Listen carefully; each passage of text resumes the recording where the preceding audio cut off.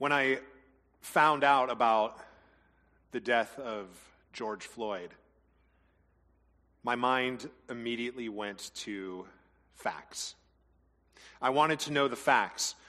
Was this racially motivated? Was this officer known for racial injustice in the past? Did George Floyd resist arrest? What were the details and what were the facts and everything that happened around that situation?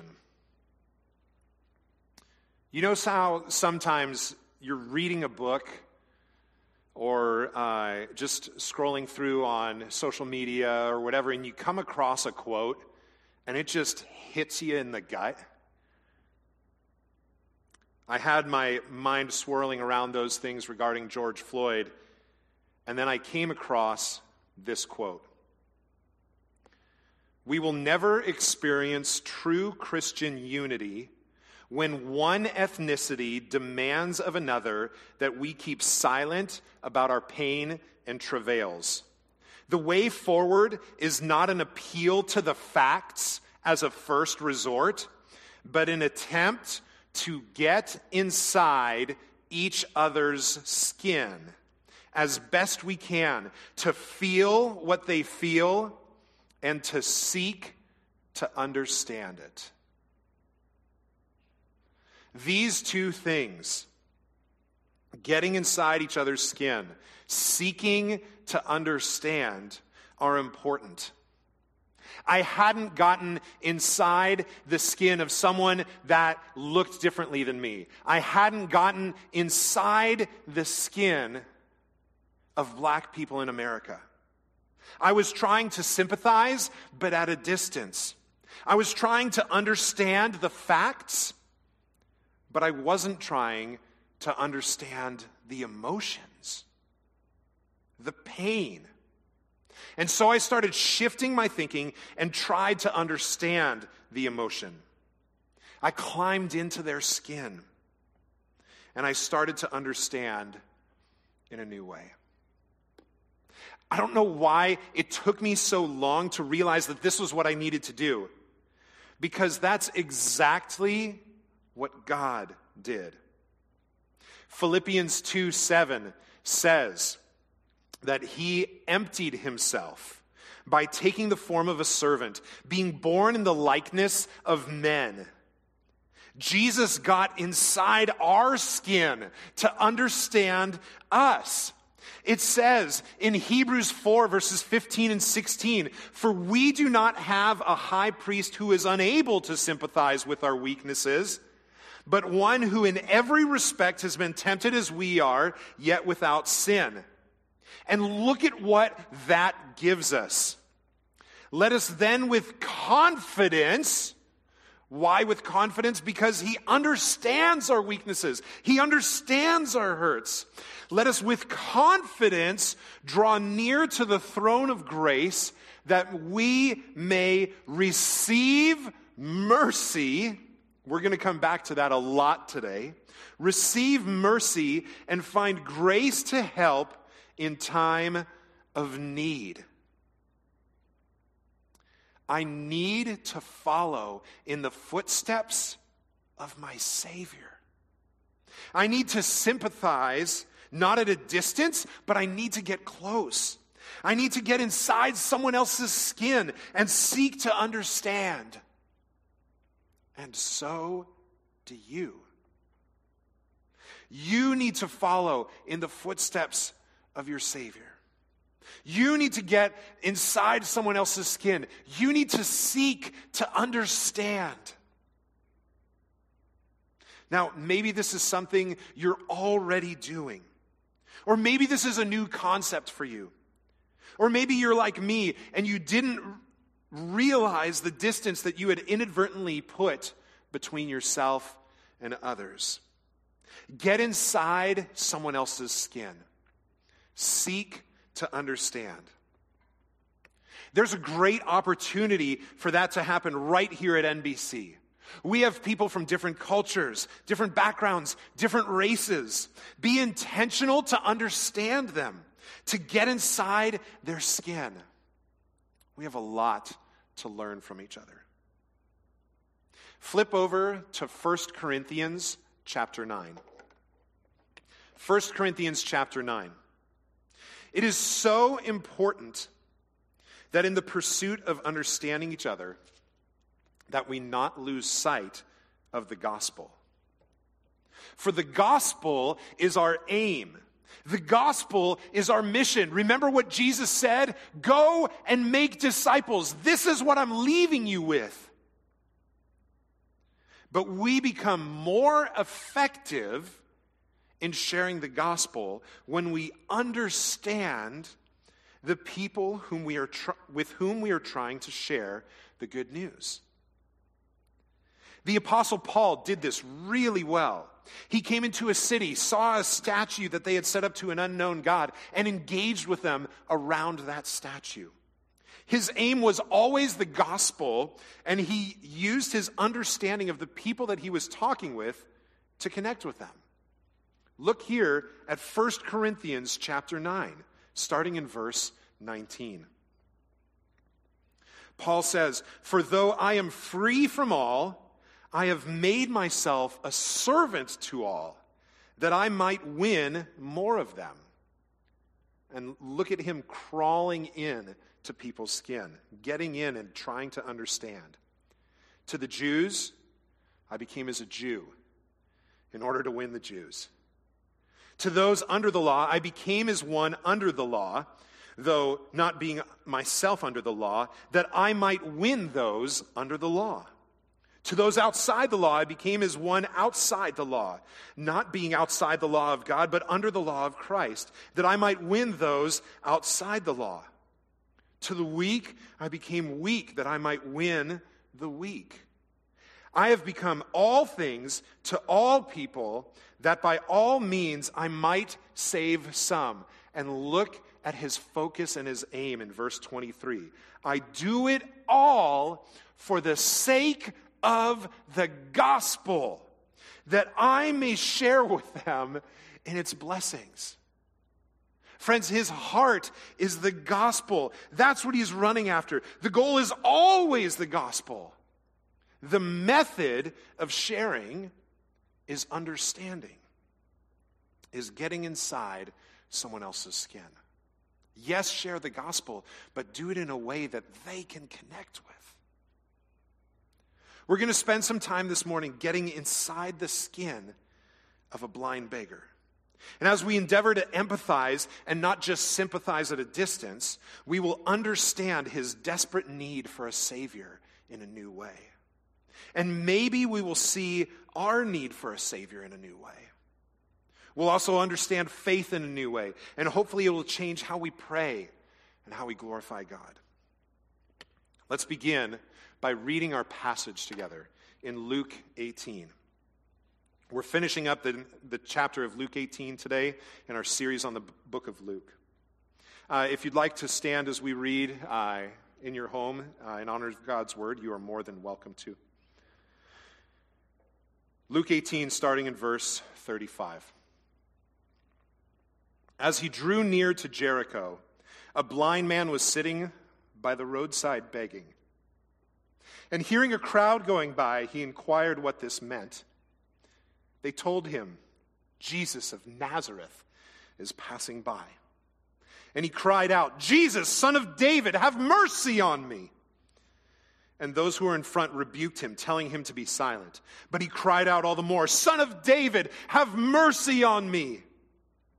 And Jesus stopped and commanded him to be brought to him. And when he came near, he asked him, what do you want me to do for you? He said, Lord, let me recover my sight. And Jesus said to him, recover your sight. Your faith has made you well. And immediately he recovered his sight and followed him, glorifying God. And all the people, when they saw it, gave praise to God. Let me pray again. God, thank you for crawling inside our skin, for desiring to understand us. God, yes, you created us, but you also took the pain, the humiliation, and everything to crawl inside our skin and to understand us. God, thank you for setting that example that we need to turn and do the same for others, to get inside their skin and to seek to understand. And God, as we seek to understand this morning, God, help us to connect with this blind beggar, to see what he saw, to understand what he understood, and thus for us to connect with you in the way that he did and to know you deeper. God, use these words that you have written and given to us to help us understand you more. We ask this in Jesus' name. Amen. Amen. So this morning, we're going to do things a little differently. I'm analytical and logical. I'm sure some of you are shocked by that. Some of you know that very well about me. I'm analytical and logical, so I could tell you details about blind beggars during that time. I could give you facts, and it could help you. It could help us all understand his plight on a more intellectual level. I even had a map that I was ready to show you. I know some of you like those maps. Now, this is all good stuff, and there's a right time for all of it. But this morning, I want to welcome you in to an emotional connection with this man. I want you to get inside his skin. As I was studying, I did this, and I understood at a deeper level. And I want you to understand at a deeper level too. So set your analysis and your logic off to the side just for a moment and enter in. I'd encourage you to close your eyes. Get inside his skin. Picture yourself sitting on the side of the road where he is. You're sitting on the side of the road and you're begging. It's hot. It's dusty. You hear footsteps and you ask for money. Alms! Alms, please! Some people, as they're walking by, they laugh at you. Look at that guy. And it still hurts, even though you've heard it 1,000 times before. You've been told your whole life that you are not important, that you don't matter. You haven't been welcome in the synagogue because either you sinned or your parents sinned, and that's why you're blind. So you haven't been welcome in the synagogue. You aren't able to fellowship with others because you're blind. You aren't welcome at church because you're blind. You haven't been able to find work because you're blind, and you've been driven to poverty, to begging, which reminds you all the more that you're not valuable, that you don't matter. And so the laughter, though typical, reinforces what you've been told your whole life. You don't matter. So some walk by and laugh. Some others walk by and completely ignore you. Alms, alms. And you don't hear a word, which reinforces what you've been told again. Again, reminding you that you don't matter. Some walk by and put in a little, not because they care, but rather because they're commanded to. And it makes them look good. Haha, look at what I did. I gave some alms to a beggar today. Some even put in a little, but then take money out of your basket, thinking that you don't notice. But you do. You can hear the sounds. You can tell. So you sit alone, understanding and knowing that you don't matter. And that's all you can do. There's nothing else you can do. But today, something's a little bit different. There's a large crowd all going into the city together. And you ask, hey, what's going on? And you might have to ask a few times because the first time people ignore you again and you shout louder, hey, someone tell me what's going on. And so finally someone tells you, yeah, Jesus of Nazareth is passing by. Now, the past few months or maybe even couple of years as you've been sitting outside the city of Jericho, you've heard people as they're walking by talking about this Jesus. You've heard how he healed the sick, how he made a person that couldn't walk be able to walk, how he cast out demons from people, how he even raised someone from the dead. You've been hearing how he's been engaging with tax collectors, with sinners, with prostitutes, with lepers, even with children. He's been engaging with children? Who does that? But as he engages with them, you've been hearing how people have been saying it looks like that those people matter to Jesus. And so you've been wondering if Jesus thinks that you matter, that you are valuable. You've been told your whole life you're not valuable and you don't matter, but you're wondering if this Jesus thinks that you matter. And so in an act of desperation, you yell out, "Jesus, Son of David, have mercy on me." You beg not for money, but for mercy, because you haven't received mercy from anybody else. And you think that this guy might actually have mercy on you. He might tell you that you matter. He might ascribe value to you in the way that he did for all those other people that society had deemed worthless. Jesus, Son of David, have mercy on me. The crowd tells you to shut up. You don't matter, remember? Jesus doesn't have time for you. Be quiet. But there's nowhere else for you to go.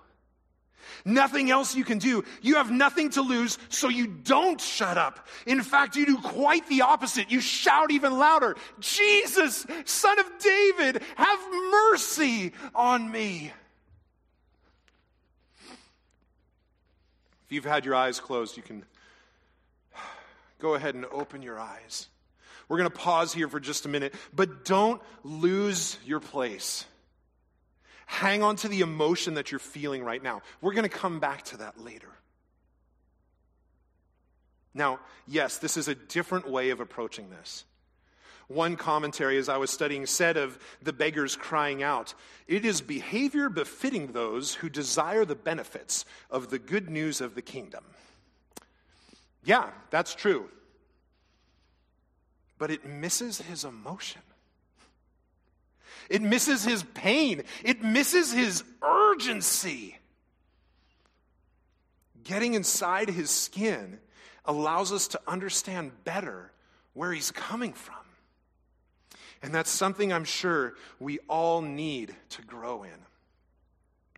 How well do we stop and listen to those in front of us so that we can understand them?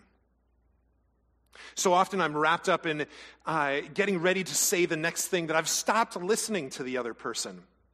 I'm ready with my point. I'm thinking about my point. I'm looking for a good opportunity to say my point. I'm ready for him or her to hear what I have to say, so I've stopped listening to what he or she is saying. This is one of the first things that we can learn from this blind beggar. He was an excellent listener. Now, granted, he didn't have as much of a choice as we do. He relied on his hearing in a bigger way because he couldn't see. But with a big distraction removed, his sight, he was able to hear something important. And that's how he heard the crowd passing by. That's how he knew that something was going on, because he'd paid attention and this was a different activity than what he'd seen before or heard before.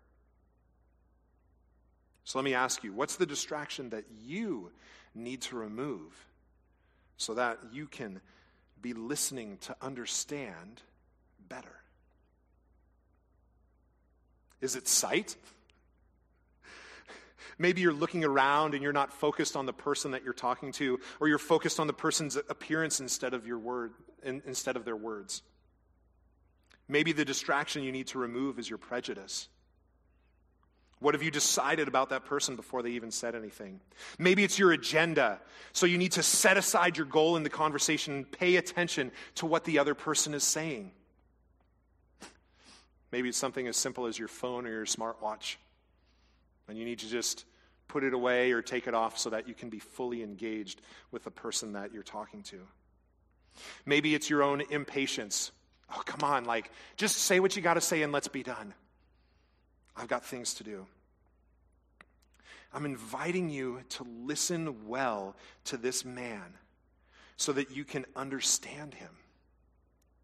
But I'm inviting you to do the same with people in your life, your friends, your neighbors, people that you don't normally gravitate towards. But to do that, you need to rid yourself of those distractions. So set aside your prejudice, your agenda, your impatience, your phone, and even your sight if you need, whatever else may be distracting you so that you can engage, so that you can listen, so that you can understand. So let's seek to understand this blind beggar. We need to be careful to listen. We're going to look at 5 things he says in this passage, and we're going to seek to understand what he's saying. The first one we already talked a little bit about, but he says, have mercy on me. In verse 38 and in verse 39, he says, have mercy on me. He had not received mercy from anyone else. And mercy is what he recognizes he needs. Mercy, meaning pity or compassion. The Greek word for alms or charitable giving comes from the same root as this word. He's received the alms here and there, but he hasn't received the compassion. Go back to the emotions you were feeling as you were sitting there, ridiculed, mocked, even worse, ignored. You're aching for one person to give you a kind word, for someone to engage with you, for someone to have compassion on you, to have mercy on you. So when this guy walks by who's been merciful to others that were outcast by society, you think that maybe he will have compassion on you, that he will be merciful to you. And so you yell out, have mercy on me. He's expressing his deeper hurt, which is why he's so persistent. Nobody's going to keep him from trying to fill this deeper hurt. The parable of the persistent widow was intentionally put in Luke right before this to connect this idea of persistence. The persistent widow just keeps coming and saying, give me justice. She doesn't give up because she's got this deep hurt and ache. When there's deep hurt and ache, you will do what it takes to heal that. So as you seek to understand someone, look for their deeper hurt. The next thing he says, which he actually says right before have mercy on me, is he says, Son of David. And this is a unique title where no one else says this to Jesus in the book of Luke. And it's a messianic title. The Jews knew that the Messiah was coming from the line of David. In Luke 1:32, it says, he will be great and will be called the Son of the Most High. This is Gabriel talking to Mary. He says, and the Lord God will give to him the throne of his father David. And in Luke 1:69, Zechariah's prophecy about the Messiah says that God has raised up a horn of salvation for us in the house of his servant David. And so when the blind beggar calls Jesus the Son of David, he's calling Jesus the Messiah. Now, we don't know how this blind beggar knew that Jesus was the Messiah, but he knew. Maybe he heard what Jesus read in the temple when in Luke 4 it says, the Spirit of the Lord is upon me, because he has anointed me to proclaim good news to the poor. He has sent me to proclaim liberty to the captives and recovering of sight to the blind, to set at liberty those who are oppressed and to proclaim the year of the Lord's favor. And maybe he believed that Jesus was here to fulfill this statement when many others didn't believe that. Or maybe God just gave him the words to say. And he just, out of the depths of his heart, said, Son of David. But regardless, he had a deep faith that most likely nobody else knew about. Nobody knew that he believed that this Jesus was the Messiah. So as you seek to understand someone, seek to understand the faith that they have. Don't make assumptions.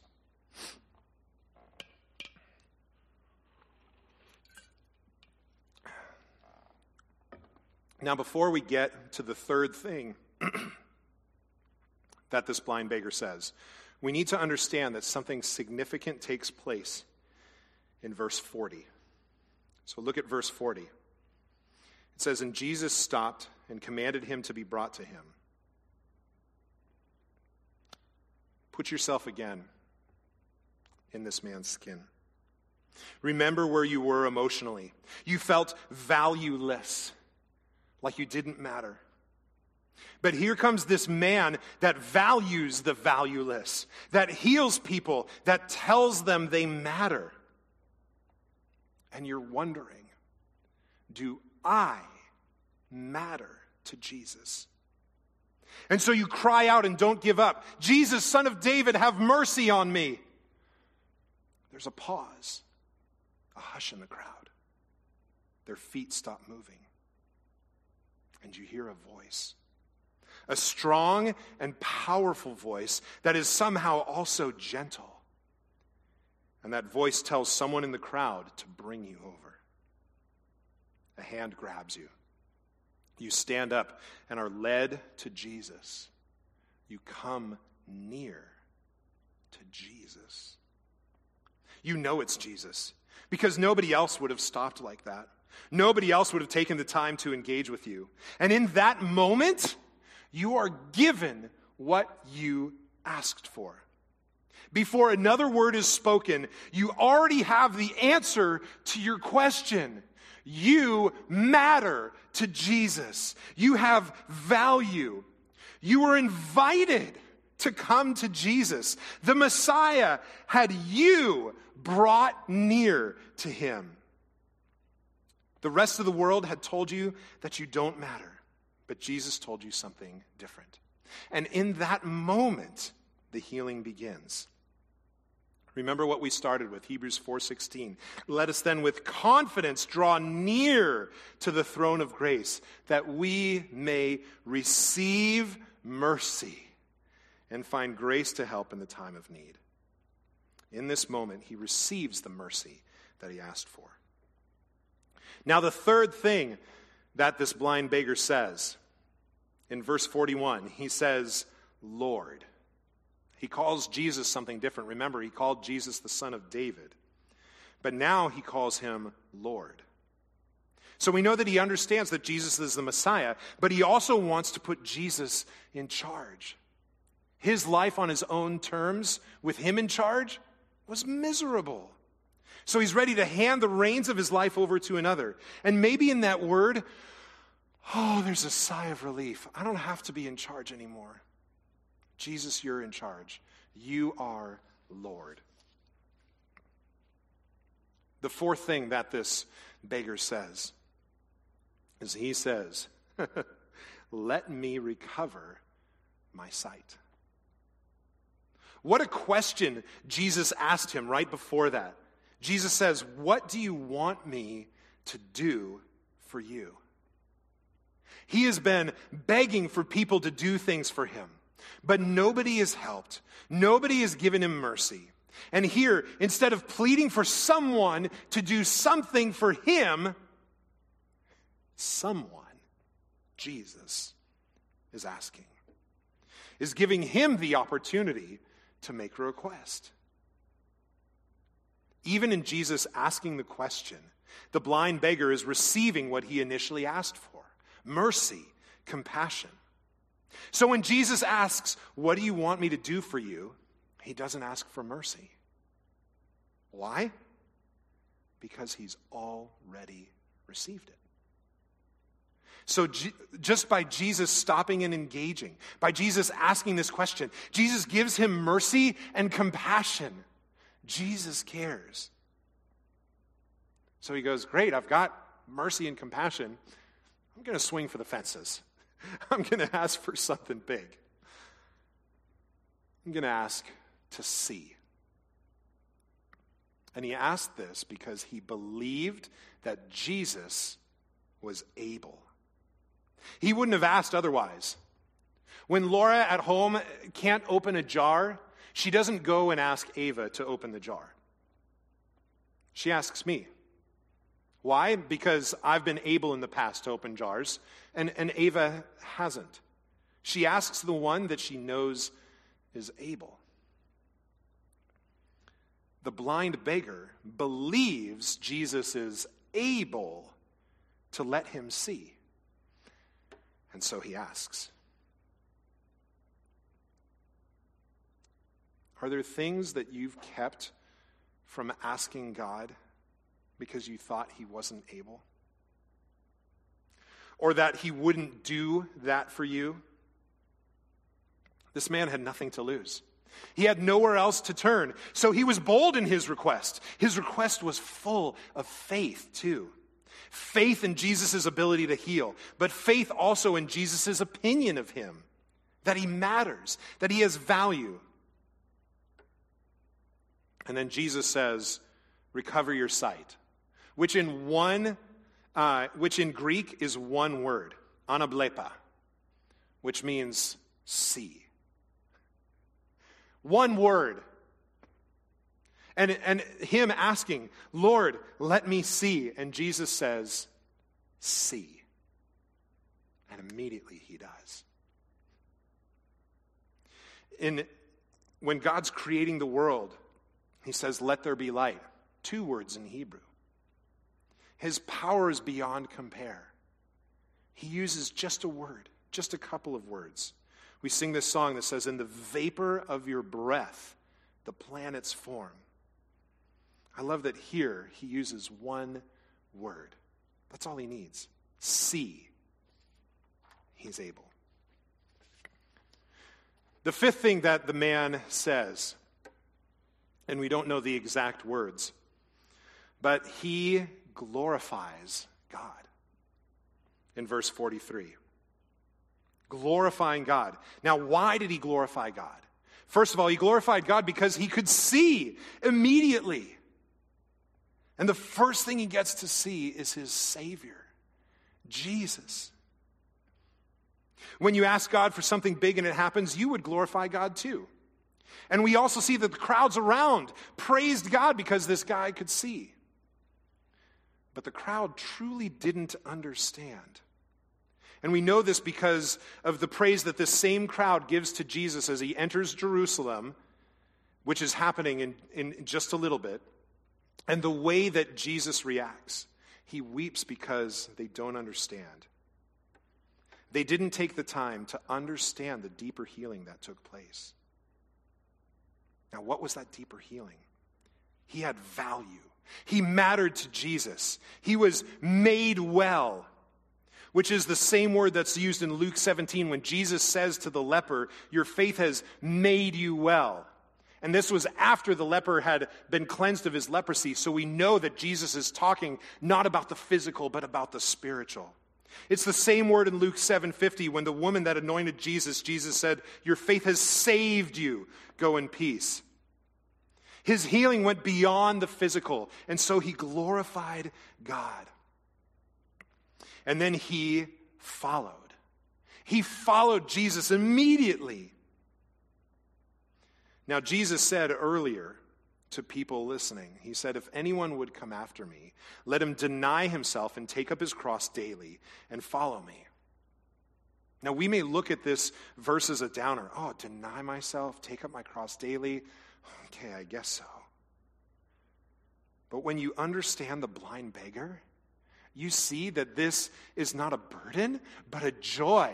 Wow, I get to deny myself. I get to be done with this valueless guy that's been sitting by the side of the road begging, and I get to follow Jesus, and I get to take up his cross and follow him. Fantastic. Yes, of course, that's exactly what I want to do. Get rid of myself.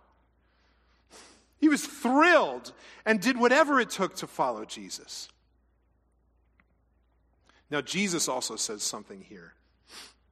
Jesus says that your faith has made you well. And this is a favorite saying of Jesus. In Luke 7, he says it to the woman that anoints Jesus. He says, your faith has saved you. In chapter 8, to the woman that reached and touched Jesus' cloak to get healed, he says, your faith has made you well. Again, I mentioned it. To the leper, he says, your faith has made you well. The 4 men carrying their paralyzed friend, Jesus, it says, when he saw their faith, he said, man, your sins are forgiven you. So what exactly is Jesus getting at? The man's faith did not create the cure, but it was the means by which he received it. His faith believed that Jesus would have had mercy on him when no one else would. His faith kept him yelling when everyone else told him to be silent. His faith made him not stop asking. It made him not give up. His faith led him to Jesus. His faith gave him the courage to ask for something big, to ask to see. That is how his faith made him well. So let me ask you, does your faith push you towards Jesus? Or does your lack of faith cripple you? Does your lack of faith keep you from asking the harder questions? Does your lack of faith keep you from believing that God is able? We took some time this morning to get inside this man's skin. We sought to understand. And in doing so, we got a deeper understanding of his persistence. We understand his request. We understand his joy. We understand his faith. We began this morning in 1 Corinthians 9, seeing how Paul seeks to understand others, but how verse 23 was key. I do it all for the sake of the gospel, that I may share with them in its blessings. His focus was always the gospel, and as ours should be. So where's the gospel here? Well, we've already seen it, but I'll make it nice and clear. This man understood and knew his own depravity. He came to Jesus for mercy. He put all his faith in Jesus, and he followed Jesus. This morning, if you haven't done this, I invite you to do the same. Recognize your own depravity. Come to Jesus for mercy and follow him. Now, to all of you, regardless of where you're at in your relationship with Jesus, I want to end with one question. Do you believe Jesus is able? Do you believe Jesus is able? This blind beggar sure did. He believed that Jesus was able because he was out of other options. He believed that Jesus was able to not just heal his eyes, but to heal his soul. Friend, Jesus is able. He is able to heal you of whatever physical ailment is weighing you down. He's able to heal your friend, to heal your family member from whatever sickness that they have. Jesus is able to mend your broken relationships. Jesus is able to heal your marriage. Jesus is able to overcome racism and injustice. Jesus is able to stop this virus. Jesus is able to help you forgive. Jesus is able to provide the child you've been waiting for. Jesus is able to bring you peace as you mourn over the friend you've lost, the family member you've lost, the child you've lost or never even had. Jesus is able to save the person that you think is unsavable. Maybe that's you. Jesus is able to save you. He's able. And he wants you to bring your deep hurt to him, to cry out to him, to come to Jesus. But sometimes it takes us getting to a point of desperation to cry out, to see that we're not able and we need him to step in. Well, does a global pandemic help? How about being separated from friends and family for 3 months? How about civil unrest across the country resulting in protests and riots? Is that enough of a point of desperation to push you towards Jesus? Here's the lyrics we are about to sing. Weak and wounded sinner, lost and left to die. Weak and wounded sinner, lost and left to die. Raise your head, for love, capital L, love is passing by. So come to Jesus. Come to Jesus. Come to Jesus and live. Live. Jesus is able. Jesus, you're able. You are able.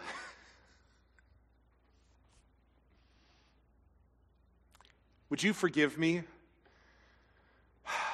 for the times that I've doubted that? For the times that I've refused to ask or just didn't think to ask because I just doubted that you were able. God, forgive me for those times. I need reminders like this to be brought back to the fact that you are able. You're able.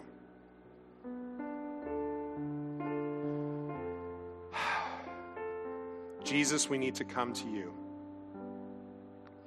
We need to be at your feet. We need to be with you. We need to recognize that when we feel like the rest of the world has given up on us, you never have and you never will. You are able.